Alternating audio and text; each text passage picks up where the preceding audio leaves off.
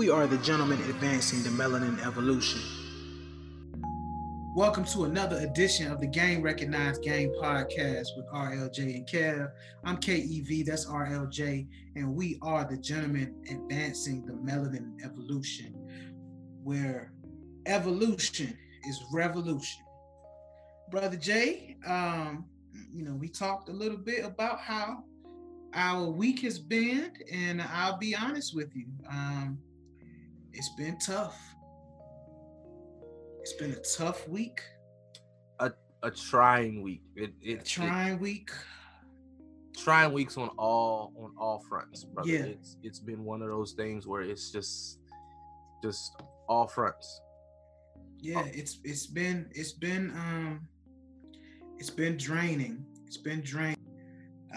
We're referencing the tragic death of Kobe Bean Bryant, one of our communities and culture's brightest of lights. Tragically passed away in a helicopter crash on Sunday, and Sunday the 26th of January. And I'll be honest with you, Brother Jay, this was not the way I had intended 2020 to begin. That's real.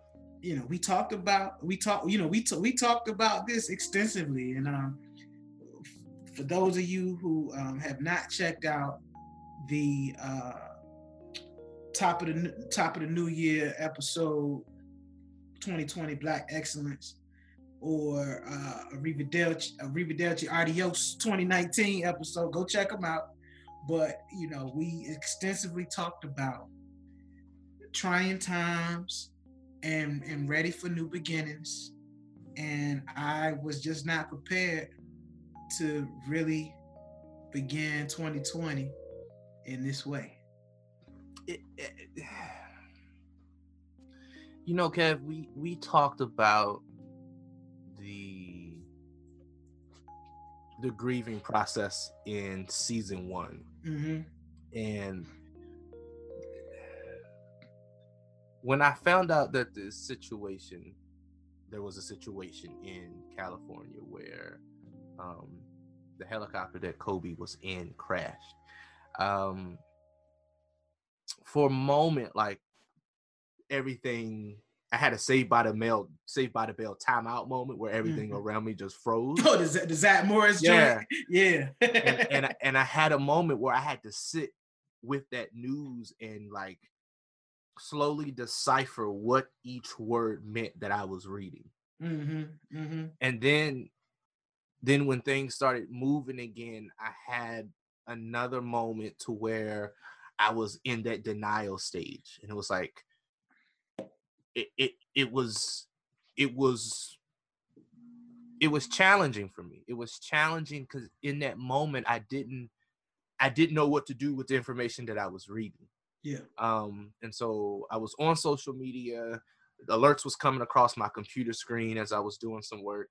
My phone started vibrating, and then like it was one of those things where it was like, this isn't a hoax. This is real. Right. And then as people started to, become journalists, right? Man, I hate social media, man. I hate people, man. Everybody news at 11 now, Brother Jay. Listen. Everybody news at 11. No training, no schooling, no nothing. I'm out here. No exposure, no experience. I'm just out here. Live from the scene on my T-Mobile, right. Android. Right. Right, my Motorola Flip. Like, yeah. It was a lot. So everybody is creating their own version of the story. Everyone is creating like different elements that wasn't even involved in the story. They killed Rick Fox. They killed his 4 daughters. They killed his whole entire family. And then it was like, it was just too much for me, brother. And I couldn't. It was overwhelming, and it was a sensory overload in terms of information, in terms of emotions, to the point where I literally had to disconnect from social media I turned my phone on airplane mode. I stopped watching TV, and I just had to shut it down for the night. I was in a weird place where I couldn't even get a clear prayer through. Mm-hmm. Right. And I was just thinking of the lives impacted by just the loss of another human being, not to talk about who he was as a person beyond the family, because at this point it's like, it doesn't matter if he was a legend, if he was like famous for his athletic ability. It was like somebody lost their husband, somebody lost their father, somebody lost their son, nephew, cousin, and then moments later when they confirmed that his 13-year-old daughter, I was done, bro. I was done. And I wanted to check on people that I knew was like die hard Kobe die hard super fans or Laker fans, right? Yeah, and so man. myself, I am not a Lakers fan. I'm wearing purple and gold right now. But in my fraternity, we don't really wear purple and gold. Yeah, man, you might break out in hives wearing that. I'm itching. I'm itching, but it's all right. It's all right. It's all right. See, I can't even sit straight in this thing. But right, I wanted to check on my friends and my family who, like, my blood brother, he is a Lakers fan. I have yet to hit him up because I know the impact of just that news ticker, Kobe Bryant killed in crash. And then my nephew, I knew it wrecked him, and I haven't really been able to talk about it before tonight's recording. I haven't been able to sit and process it. Like, I can mention it, but then my mind starts going in different places, and I find it interesting that through all of this, society still has a problem with Black men showing their vulnerability and their emotions at a time such as this. I find it interesting, right? And so, you alluded to when we pre-recording, we were talking about the panel interview with Shaquille O'Neal. Yeah, and on how TNT inside the NBA. And that moment where he could no longer hold it together. And it was like you were seeing a strong Black man, or Shazam as we used to know him, right? His name was Shazam on that movie. That movie that you can't find anywhere. You Google it, and you know what? The fact that you cannot, it was Kazam. And Kazam. The fact that you can't find Kazam is probably a good thing, Brother Jay. We're talking about a tragic moment and our vulnerability. And if you mention Kazam around anyone, then all that does is incite rage, especially for those who paid to go see Kazam in the movie theater. Hell, I said Shazam, so that right?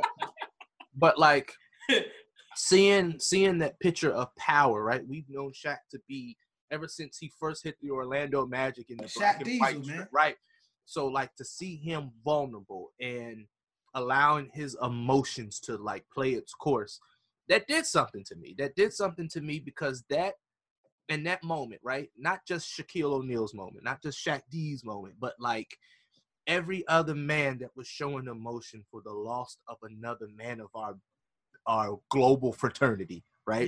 Yes. To sit in that vein of vulnerability and allow our emotions to just run its course, it did something to me because it reminded the society that men do have emotions, right? Men do feel lost. Men do have this moment where we grieve, and we can't always be like Shaquille O'Neal. We can't always be this powerhouse. Every now and then, Superman still has to take off his cape. And so, it's just one of those things where I feel we have so much bottled up. And so while we're processing and while we're trying to be what society is telling us we need to be, while we're trying to be that man of the house, while we're trying to be, that strong Black man with the weight of the world on his back, in moments like this, we are revealing that we too get to the point where we can't bear the burdens of the world, because a lot of these burdens aren't ours to carry. And so the longer we try to carry these by ourselves, right, without talking to one another, without sharing our emotions or thoughts, or like going to therapy, or like having a conversation like you and I are having, like the longer we try to do this thing by ourselves, the harder this gets. And it's going to get even harder if we try to hold it in and to conform to this cookie cutter mentality of the Black man that society has created. I honestly, man, I know it's cliche to really try to intentionally turn tragedy into triumph. But one of the things that I'm really proud of and that made me happy in such a time as this is to really see the raw emotion of Black men across the spectrum. Mm-hmm. Mm-hmm. Whether they knew Kobe, whether they were in the NBA, whether they were an athlete, a journalist, a philanthropist, yeah.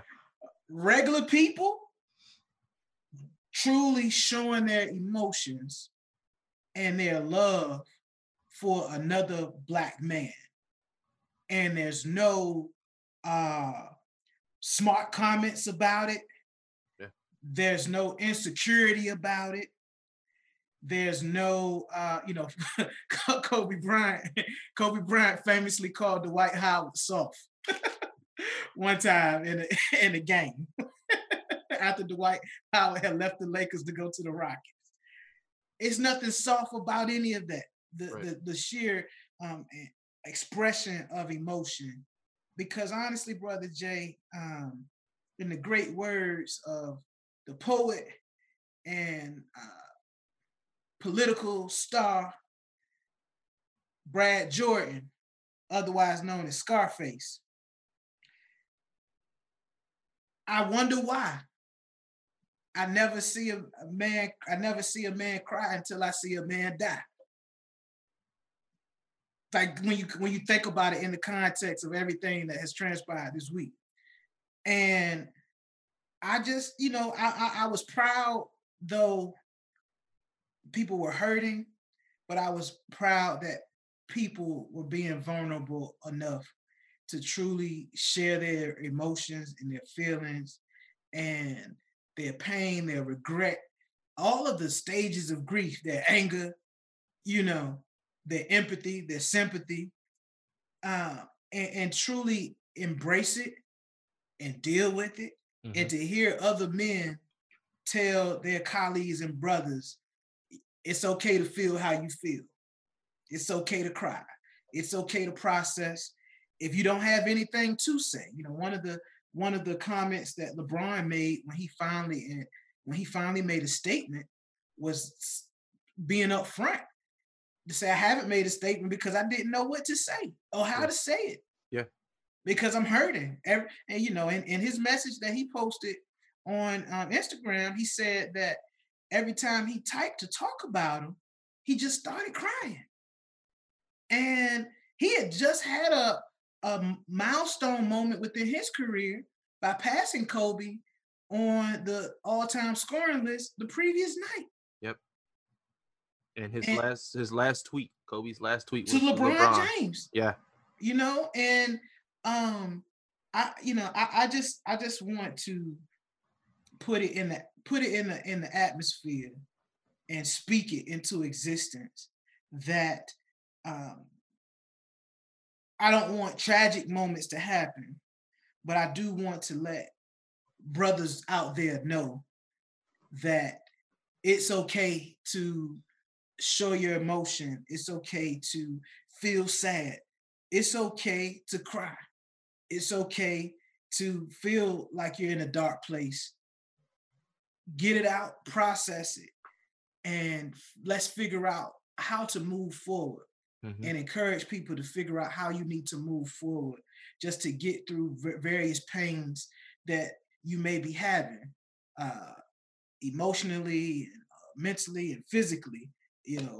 Marshawn Lynch said after the Seahawks lost in the playoffs a few weeks ago, he said, "Yo, African, you got to take care of your chicken. You got to take care of your chicken. You got to take care of your body. You got to take care of your mentals."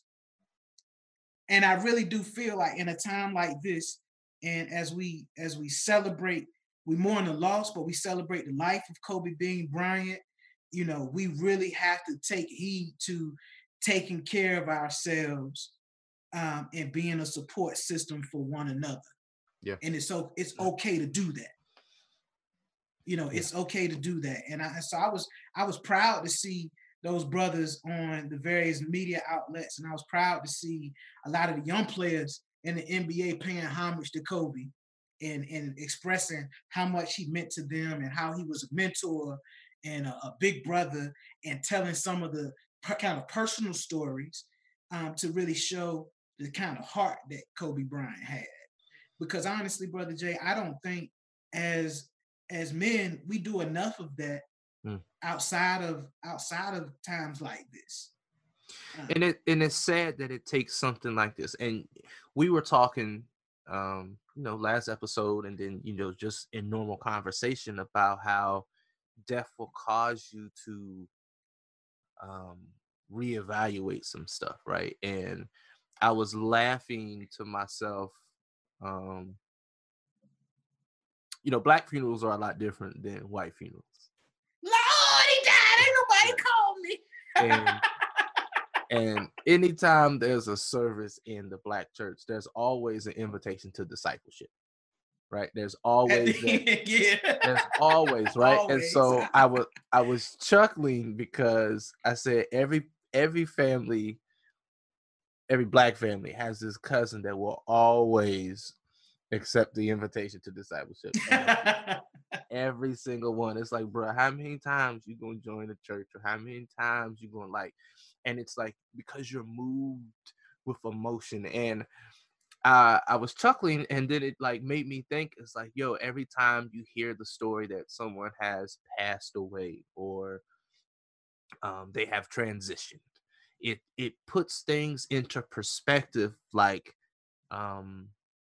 The things that I allowed to bother me yesterday are so minute compared to the things that I could potentially have faced, but for some odd reason God blocked it. And I'm pretty sure when that brother, that king, went to bed Saturday night, he won't preparing to die the next day.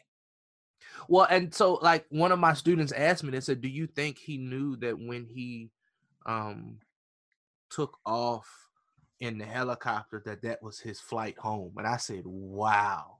That's heavy. And a student said that? A student said that to me. And all I could do was sit in my chair and just he said, do you think he received notice that because it was said that he stopped past the church before him and his daughter went to church and he took communion. Yeah. And it's like, do you think he knew that once he took off that he was going home, he wouldn't come back to his house? And that's a question that we won't be able to answer. And it was just one of those things where it's like, no one has on their list all right, cool, on Thursday around 7 p.m. I'm gonna go to sleep, because on around 9 p.m. I someone's gonna call my name and I'm gonna take a trip. Bro, I don't want to know. Some people want to know when they gonna go. I don't want to know. I don't want to know, man. I don't want to know. Martin had this skit in one of his comedy specials, and he was like, he said, nah, man, I ain't gonna. He said, if I had to commit suicide or die, I ain't trying to go out hard. I'm trying to go out. He said, I'm trying to go out taking some sleeping pills and some footies on my feet.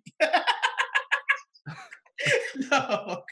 And so I said, no, I don't want to know when I'm gonna go, man. Take me by surprise. For real. I don't want no timeline. I don't want no social media posts. I don't want to know nothing.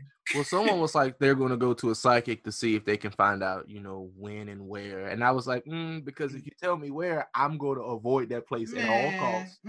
I don't want to know, man. Everybody has a dash. Everybody has a begin date, an end date, and a dash in between. I want to let nature run its course, however my demise may be at that particular time. I don't want to know, bro. I don't want to know. I just want to know. My grandfather said probably about a week before he passed. He said, "Yeah, I don't want y'all sad because I'm going to the good place." So I just want to have faith and security in my God that I'm gonna go to the good place. That part. And that's all I need, man. But I don't want to know. People talk about, do you want to know? Or, nah, nah, that's too much. It's too much, man. But it's funny you mentioned black funerals. Like, why when somebody passed away, Brother Jay, it'd be the dumbest questions ever. Like, who doing the body? Who got the body? who got what funeral home got the body? Who got the body? Yeah, y'all going to Metropolitan? No, I don't go there because Aretha, she ain't look right after her service. Like, it just in your head, be the wildest shit, man. In your head, you be like, dude, where the hell did that come from? Like, oh my gosh, man. You've just been told this earth-shattering news, and that's the first thing that come out your simple mouth. But now I think it's a norm in the black community where we just expect certain people to say shit like that. Yeah. What is setting up gonna be? What is setting? And for our white audiences, a setting up is when somebody passes away and people want to come over to the house to support the family that's grieving and mourning and helping them through the bereavement process.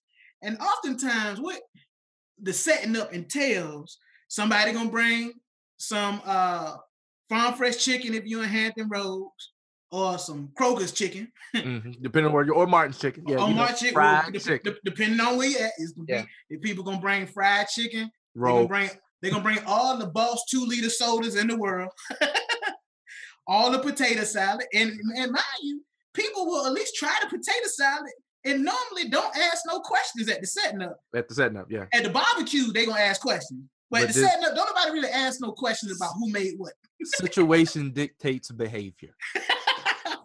That's a psychology thing. Situation dictates behavior. But see, here's and years of doing this, even from childhood, teenage years, and now adulthood. I don't really like. I don't really like. This is a confession. I don't really like sitting up long. Bruh. Like, for me, you're not allowing the immediate family space to like feel, process, feel some more, process, and just sit in that moment. Oh, Jones, I got some yak in the trunk if you need it, okay? Because then that's what happens. That's what happens, because it's always going to be somebody that's going to try to turn the sitting up, right? They always going to try to turn that sit, and then you got people playing cards in the back. Hey, man, I'm low on tree, but if you know anybody that got some, we're going to be here for start playing, cups start to flowing, and then, for some odd reason, that alters the energy in the room, and now it's like, we reflecting on the good times. But I always asked myself this question: what happens when everyone goes home? That's the hardest part, bro.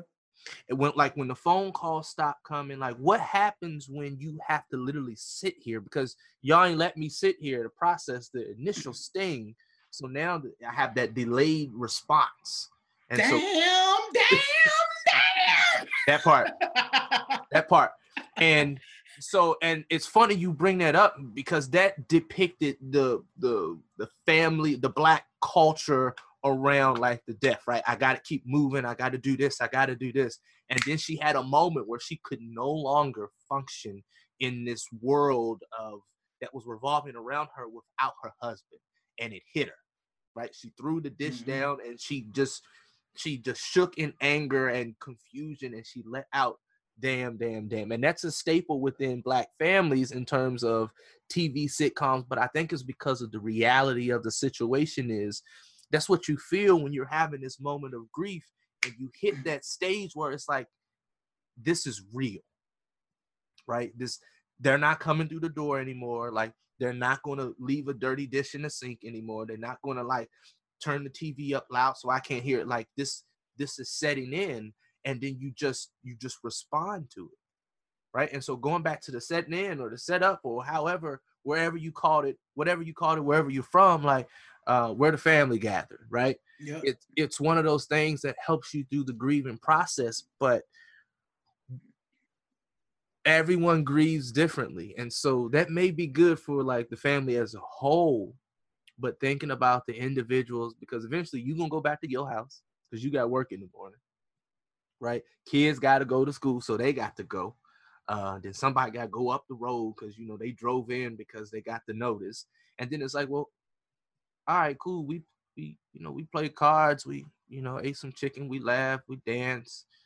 Talked about the good times. But who's going to make sure that you're good?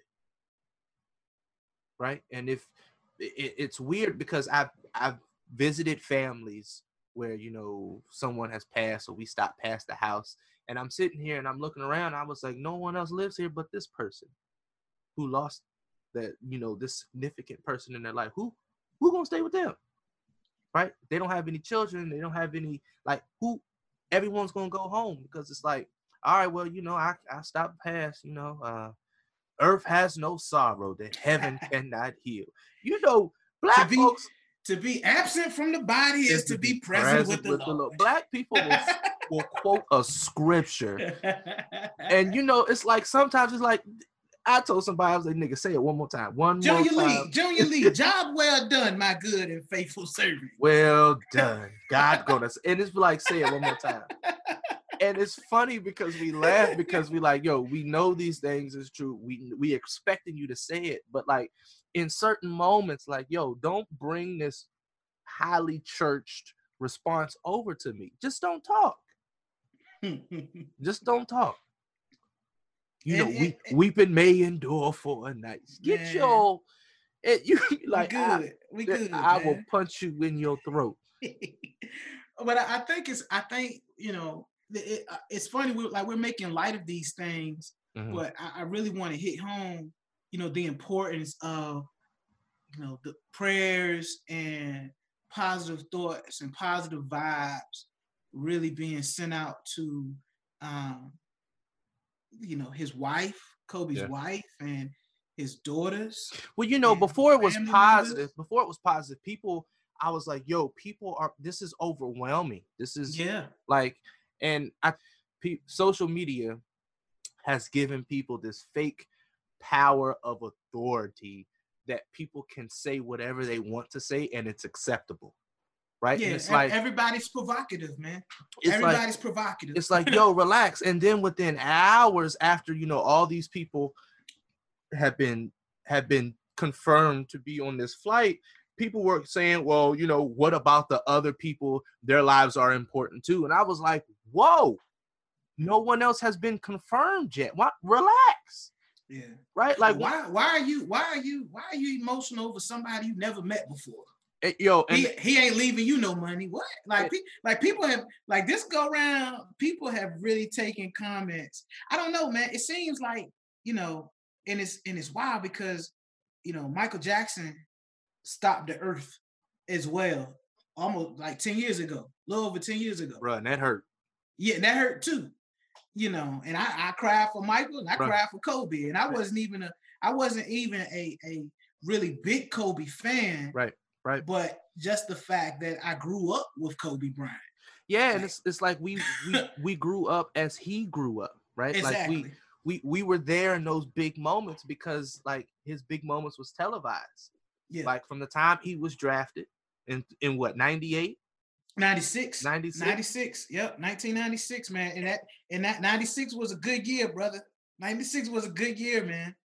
I'm not asking. I know, but I'll elaborate because honestly, 96 was a good year.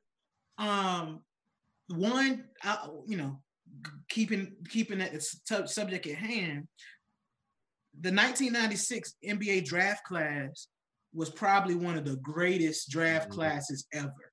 Like literally in terms of the players that came out, like Allen Iverson, number one in that draft. Yeah. They was drafted the same year? Same year, yeah.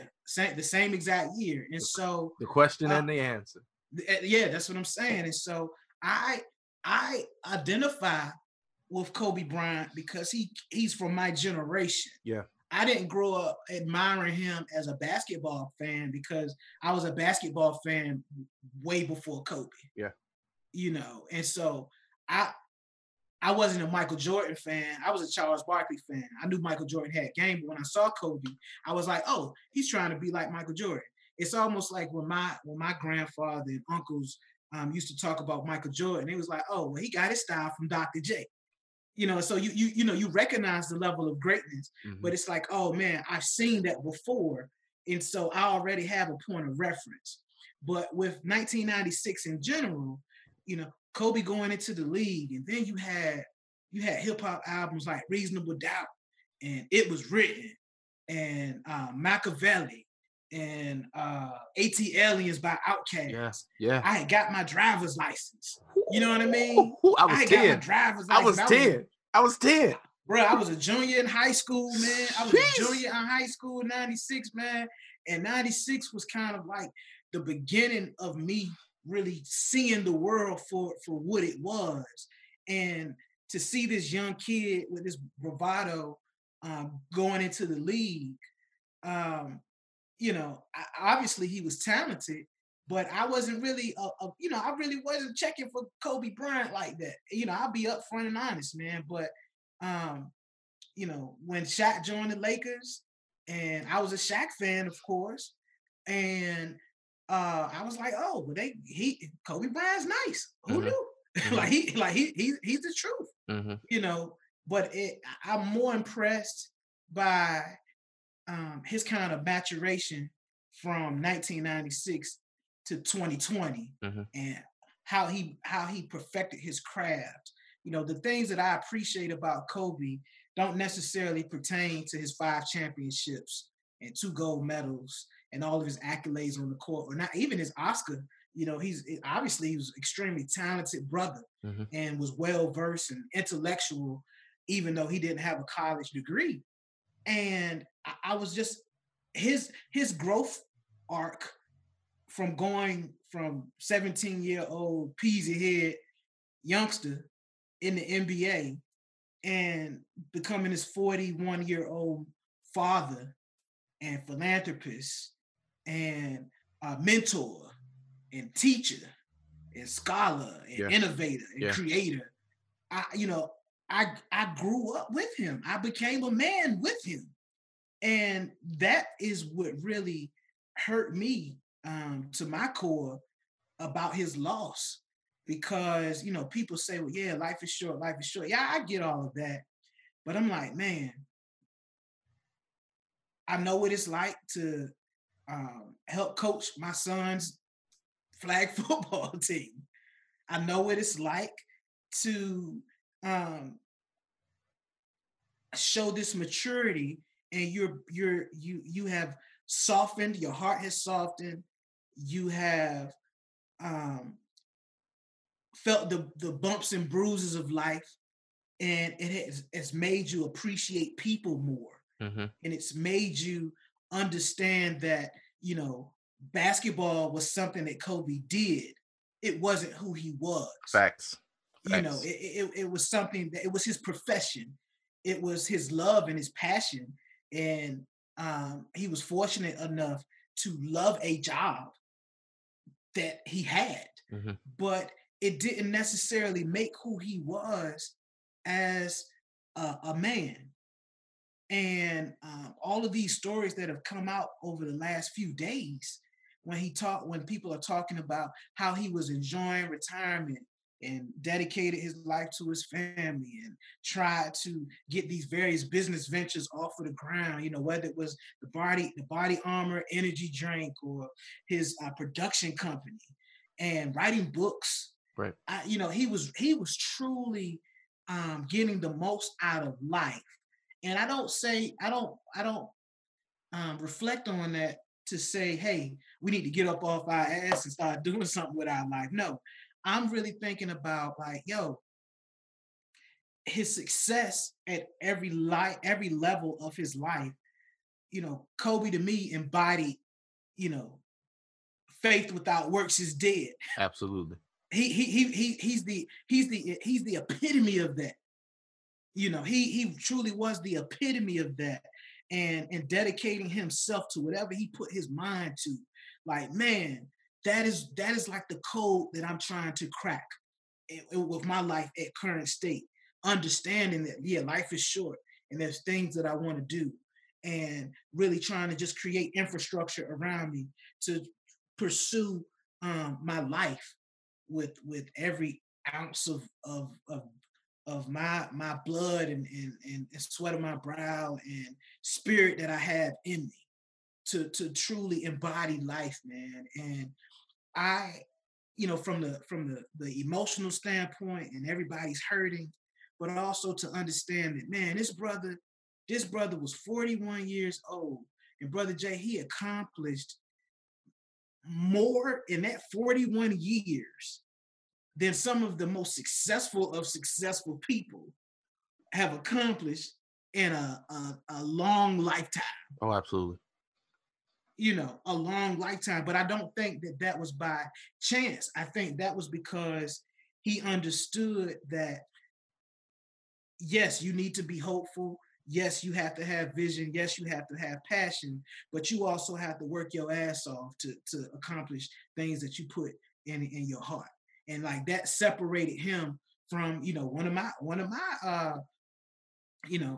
my favorite players, Allen Iverson. You know, all the talent in the world. I mean, pound for pound, probably one of the greatest basketball players ever to walk the face of the earth for his size and where he came from and the obstacles that he had to overcome. And he got by on his talent. Mm-hmm. But the older that AI got, that talent, you know, as an athlete, that talent will fade a little bit. And you got to figure out either how to reinvent yourself, or you have to have this foundation to put in the work so that your faith and your works can get in line. Have this matrimony and be aligned. Absolutely. You know, and I think honestly, Brother Jay, that's what I truly am proud of. That Kobe, he was able to like show cats how to really do that. You know, through his relationships and the mentorship and all of the wonderful things that he was doing in his life. To me, it was like, man, this brother is telling people to put your actions and your behaviors where your mouth is. Mm-hmm. And oftentimes, as Black men, you know, we say, okay, we have this vision or this goal. Sometimes we don't know the path that we need to take to get there. But sometimes we're not true to ourselves. I mean, honest with ourselves to say, yo, I'm gonna have to sacrifice. I'm gonna have to work. I'm gonna have to bleed. I'm gonna have to cry. I'm gonna have to persevere in order to achieve the level of success that I want. And honestly, man, though this is a tragic situation, you know, my hope is that us as Black men, we see this shining example of things that we can apply to our own lives, but we also see that in a tragic circumstance, we need to be expressive and take care of ourselves too. And you know, it's unfortunate that we have these moments of reflection when someone dies, but in this case, yeah, Kobe's death hit different, but it also, for some reason, Brother Jay, it inspired me. It's a tragedy, but it also inspired me because it's like, man, time truly is our most valuable asset. Yeah. But Brother Jay, time is also our most limited asset. Thanks. And so it's not about, yo, hey man, no YOLO. You only got one life. We gotta live today. You know, we gotta live. It ain't about that. It's more so like, man, how can I take advantage of the moments in the time that I have at my disposal today to better myself and better others, man. Like that's probably the saddest thing, Brother Jay, that I really took away from all of the events of this week, man. And then the fact that there were other families involved, and he lost his daughter, and I just hope that, people are praying. I know I'm praying for them, and I just hope that they have a strong support system, because it's gonna take some time, man. Oh yeah. And I don't expect them to have the answers, but I just hope that his wife and his daughters, they just have the support and the prayer and the meditation that they need to cope. Because if it hit me this way, because I'll tell you every day, man, Kobe Bryant is the second greatest shooting guard in the history of the NBA. Will never surpass Michael Jordan. Kobe Bryant, great game, hell of a player, hell of a competitor. Kobe Bryant isn't on my Mount Rushmore of NBA players. And for those of you curious, I got Kareem, Magic, LeBron, and Tim Duncan on my Mount Rushmore, because the Mount Rushmore isn't a starting five, it's a four. It's only 4 people on Mount Rushmore. People think it's a starting lineup. It's not a starting lineup. But Kobe Bryant, I will say, is one of the top 10 greatest players of all time. Mm-hmm. But it's funny. I think we talked about this before we started recording, man. Like as brothers, man, as men, we'll share emotion about who's better, Kobe or LeBron. Right. But we won't say a word if, my homeboy died, or I lost my job, or I'm going through this divorce, or I caught this case, and we'll hold all of that in. I'm having problems on my job. We'll hold all of that in.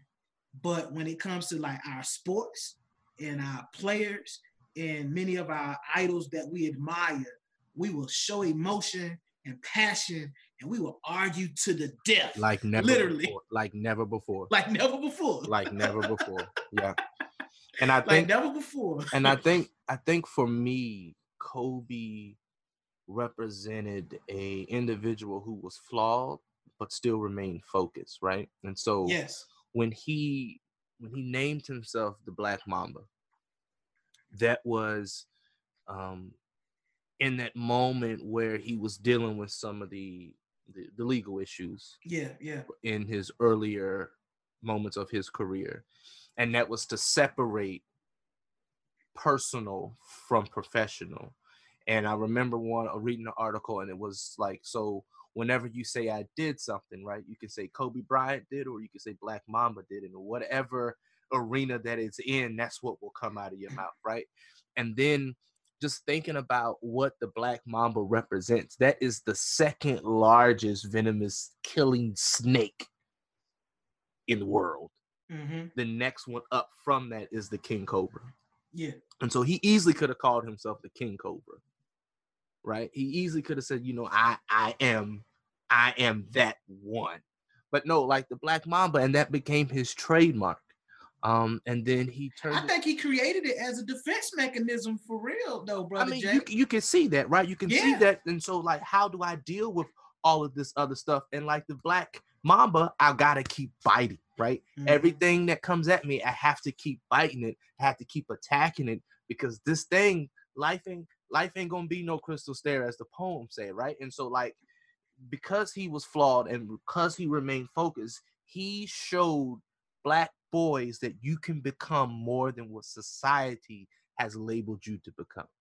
And people are trying to bring up labels. Yeah, he went through some legal challenges, and I'll say it.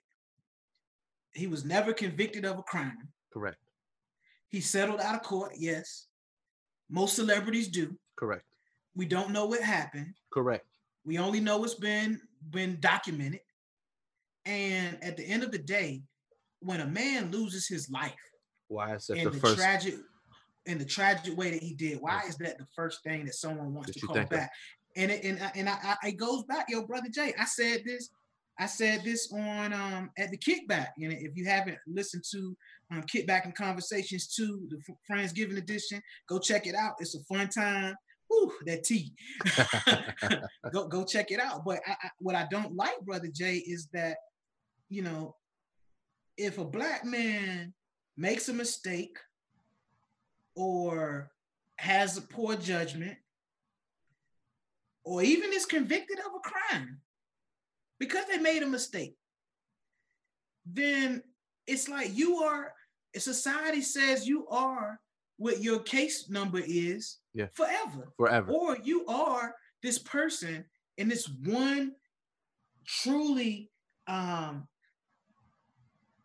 snapshot of your life or period in your life, and that's who you are, and as your character, that's who you are in your spirit, and forever. And I don't like it because, man, people make mistakes all the time, Brother Jay, but if you black and you a man, your mistakes follow you forever, and it's no fault of your own. Right. But that's how people kind of put you in boxes, and they demonize us, they overcharge us, they criticize us, they want to destroy us. And when I say they, I'm talking about them and us. Correct. You know, them and us. We tear our own people down. And I think what is most powerful about Kobe, and truly when I started to respect him even more and really appreciate his struggle, was after the Colorado incident, but also he had, you know, him and Shaq had split. And I'll be straight up with you, man. I picked a side. When Shaq and Kobe was beefing, I picked a side, man. I said, yo, I'm rolling with Shaq. Shaq was way cooler than Kobe. I was praying Shaq got another championship before Kobe got one. You know what I'm saying? I'll be straight up honest with you, man. But I respected Kobe more for having to deal with his struggles and insecurities and the court case, and, you know, kind of hitting a very rock bottom like place in his professional career, and really rising back like a phoenix, and taking those challenges and overcoming adversity, and that Mamba mentality that everybody's speaking of. Man, that's just, I think that is faith, and that is will, and that is dedication. Yeah. And that is the understanding that in life, in order to achieve your goals, you will encounter challenges all day and every day. And I just appreciate him because he's living out his life in the public eye from the time he was 17 years old, mistakes, flaws, and all. Yes. And as men, you know, we oftentimes have gone through, you know, those same kind of roadblocks and challenges. And some of us, you know, we give up. And some of us, you know, kind of lose faith because we are scared of failing, or we are scared of, you know, having setbacks, or we're scared of not being able to, you know, say we're going to do something and then not accomplishing that. It's fear. And he was fearless in that regard, man. But he was. I got you know, don't get me wrong. Number eight was a straight killer. Number 8 was a killer. Number 8 was a straight killer on the basketball court. But number 24 made him a man. And it's funny, you know, I was thinking about, you know, the reference, and, you know, I'm in purple and gold, right? And, you know, kings arrived in biblical times in purple and gold. They were adorned in purple and gold. And it was like, this brother not only had one jersey, but he had 2. Right. And so it's like, not only did he get number 8 retired, but he got number 24 retired too, right? And so just thinking of the greatness that that he exuded, but not just that the power that he instilled into not just little black boys, but like black girls as well, right? Everyone was like impressed with Kobe. You got others like you know, wanting to be what was the purple and gold WNBA team? What was that? Oh, Spark, LA The Spark, Sparks. LA Yeah, Sparks, right? yeah. And so it's like you have this influence, and there's an old proverb that talks about you don't really understand or see the end of the effect of a ripple, because one small drop in the water extends a ripple beyond your magnitude of vision. And so just understanding that one thing that you can that you do, the effect, the ripple effect, you will never get to see the end of the ripple because it keeps going and going.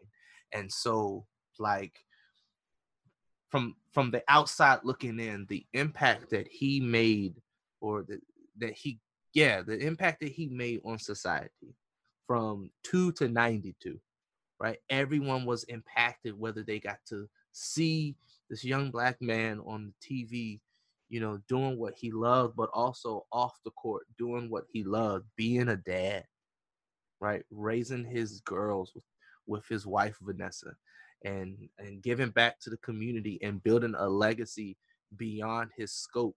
Brother, it is powerful. And I think about um Benjamin Mays, who wrote the poem, I only have just a minute, or life's only a minute. There's only 60 seconds in it. Forced upon me, can't refuse it. Didn't seek it and I didn't choose it, but it's up to me to use it. I must suffer if I lose it and give account if I abuse it. It's just a tiny little minute, but eternity is in it, right? And I think, I learned that poem when I was pledging, and I constantly remind myself, like, yo, yeah, we think we got a long time to live, but 60 seconds isn't that long. And for some of us only get 41, right? And True. it's like, what are we doing with what we have here? And I just the power of knowing that his legacy, will outlast him, and will outlast generations to come because of what he was chosen to do. And so, like, my hat's off to the Kobe Bryant legacy. Deepest condolences to Vanessa and the girls, because they not only lost a husband, they lost a daughter. Somebody lost a son, a nephew, a cousin, a friend, a brother, right? Brother. Right. He was in a fraternity of men that outlast decades and generations of ages, and it's always a hurtful time when we experience a loss like this, but it's what can we gain through this moment of loss, right? And we can gain the realization that black men, we have emotions and that we can share, but we have the space to be vulnerable and to have this conversation that um, can bring us closer together, not just in moments like this, because Absolutely. we don't need to wait until one of our colleagues, one of our brothers, our men of color, one of our colleagues, right, passes away. One of the men of this global fraternity of black men is no longer within this side of the Jordan River, as the old folks used to Oh say, yeah. Oh yeah. right, on this side of Zion, right. On this side of Zion.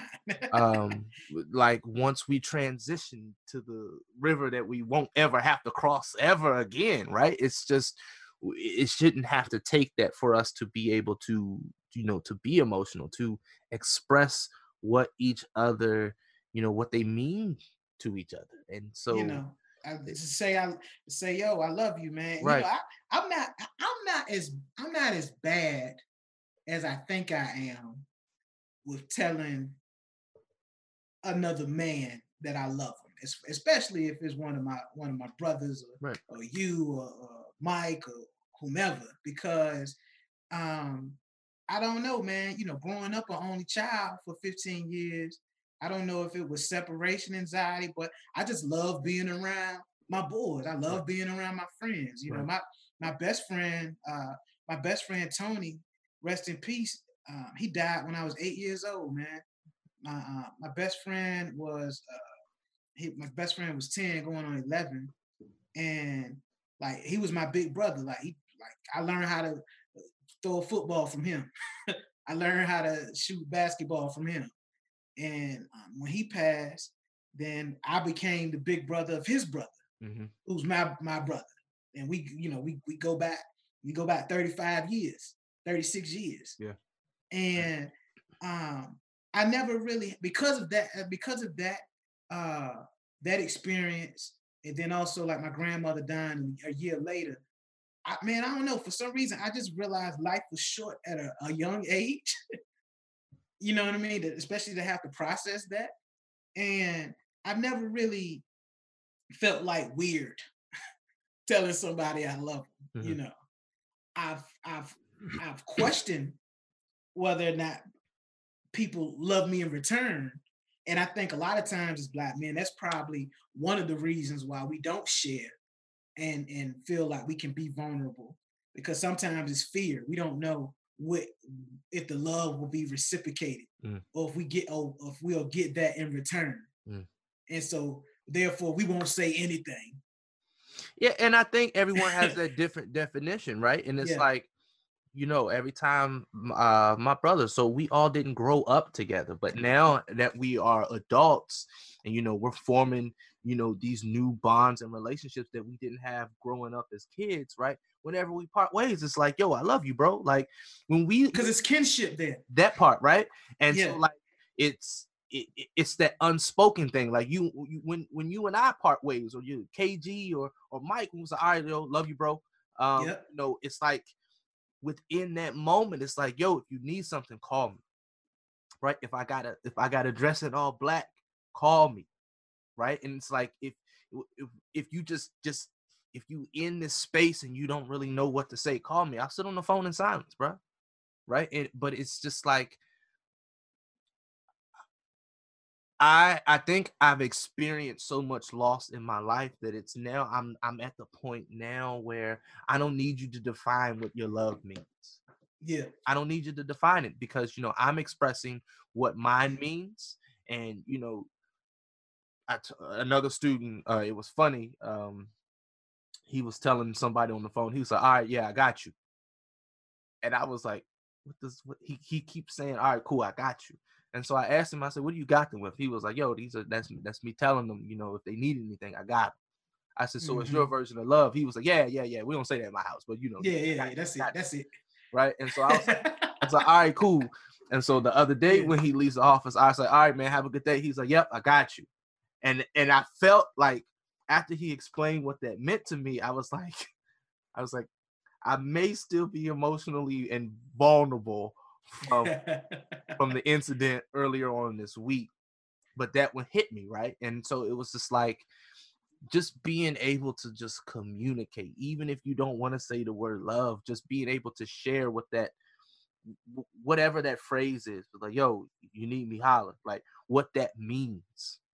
Because I'm sure Kobe, I don't know how he was in his personal life, but just all of the wonderful things that have come out and what I've seen him do and how he's engaged with others, I think it all started with love, man. Yeah. I really do. It all started with love. Earlier on in his life, it was love and basketball. Yeah. Later in his life, it was love and family. It became love and mentorship. It became love and giving. It became love and innovation. It all started from a place of love and a passion that he had. And I just hope and pray that we all, as brothers, we all can truly communicate what we love, who we love, how we love, where we love, because life is short. Bruh. Life is short. True. Life is short. Time is limited. It's but a vapor. That's what I'm saying. It's but a vapor. And like just being able to know what we have right now, the moment that we have right now to express ourselves to each other. Being able just to use our words, because there's power in words, and being able to recognize and acknowledge and label those emotions and those feelings that we're having, right? And if you've never experienced it before, describe it and give it a new name. But just being able to just communicate who we are as human beings and the importance and the value that other people have in our lives. And you never know, right? A lot of times sometimes people need to hear that. Absolutely. that That is so true. right, that I value you, or that I love you, or that I appreciate you, not just for what you've done for me, but for who you are, right? Just like, and that may be the only time they've heard it, right? That is true. And that may be the thing that allows them to, as old folks say, will run on and see what the end gonna be. And so I always, I tell my young boys that I mentor, like, yo, tell people what they mean to you, so that if something like this happens that happened on Sunday, you don't have to live with this feeling of, I never told them what they mean to me. Mm-hmm. And as you mentioned, um, some people, it's all about, man, somebody values me. Yeah. Somebody values me, man. I am loved. Mm-hmm.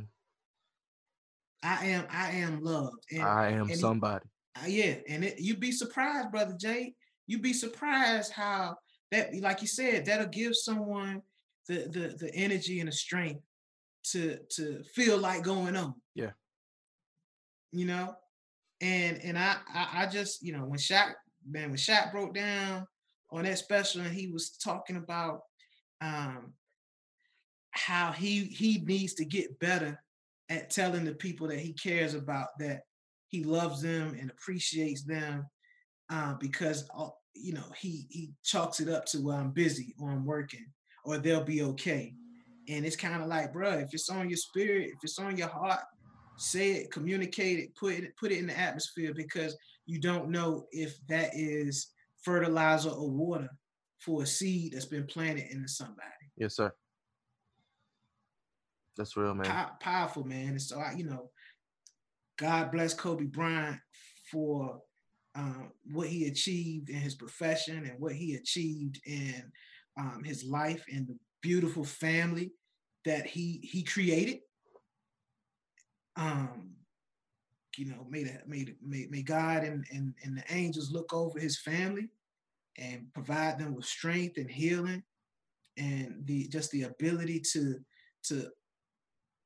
not really understand why this happened, but to at least understand and recognize and appreciate this wonderful soul that they were able to share their life with, to experience and experience and love on, and just and grow with, man. I mean, it's wild because him and Vanessa, damn, man, I think Vanessa, they got married. I think Vanessa was like 18. She was like fresh out of high school. He was like 20, 21, 22. Mm-hmm. Like, man, that's young love.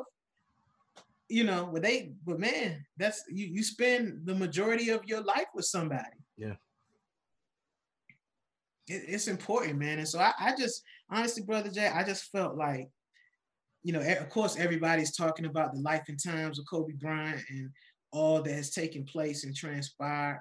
But, what really came out and resonated for me this week was just, man, he was loved and he gave love.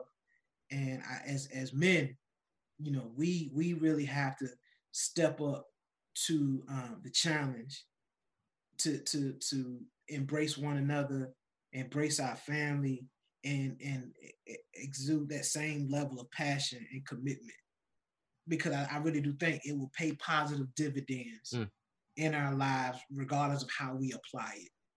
Absolutely. Yeah, I was just still trying to process everything. It's tough, man. It's tough. And I think about, all the things that he did even off the court. And it's just, there's an old gospel song that says, "May the work I've done speak for me." Man, speak for me. Yeah. When I'm resting in my grave and there's nothing left to be said, may the work I've done speak for me. And I think if we try to leave even half of the legacy that brother Kobe did, I know that this world, when we leave it, will be in a much better place because we were here. Amen. Amen. Amen. Amen. So R.I.P. Black Mamba, and prayers and comfort and peace and healing for all of the individuals, the 7 other individuals that were lost in that tragic accident. I pray God that their families are supported and they have all of the resources that they need and will require as they try to move on with their lives. It's easier said than done. Absolutely. And I challenge everybody, try to do something, try to give a little bit, man, whether it's your time and your energy to someone that you may know that has lost a loved one. Try to support a particular charity to help people who might be suffering from mental ailments that have been impacted because they're grieving. Right. Mamba on 3 is the charity organization that Kobe founded with his wife, and so if you can donate there. But man, we lost the king, man. We lost the king, man. Yeah, we lost the king. We didn't lose him. He just transitioned to his throne. Transitioned on. Transitioned to his throne, brother. Where if I could pass my heaven test with a 72%, I'll see him again. That is 72. I'll see him again. Man. Yeah, man. So I'll see him again. But yeah, it's been a tough week, brother. But I will say this: this conversation that we've had tonight has certainly helped me process a little more and understand what's important. What's important, man? What's important? Because it's not, Maya Angelou said that when people are no longer here, nobody will remember what kind of work they did or what they said or how much money they have, but people will remember how they made them feel. Yeah. And it's evident that Kobe made a lot of people feel really good about themselves and inspired them to be great and take on the challenge of being great. So, bless him, bless his family, bless everybody out there, regardless if you knew him or not.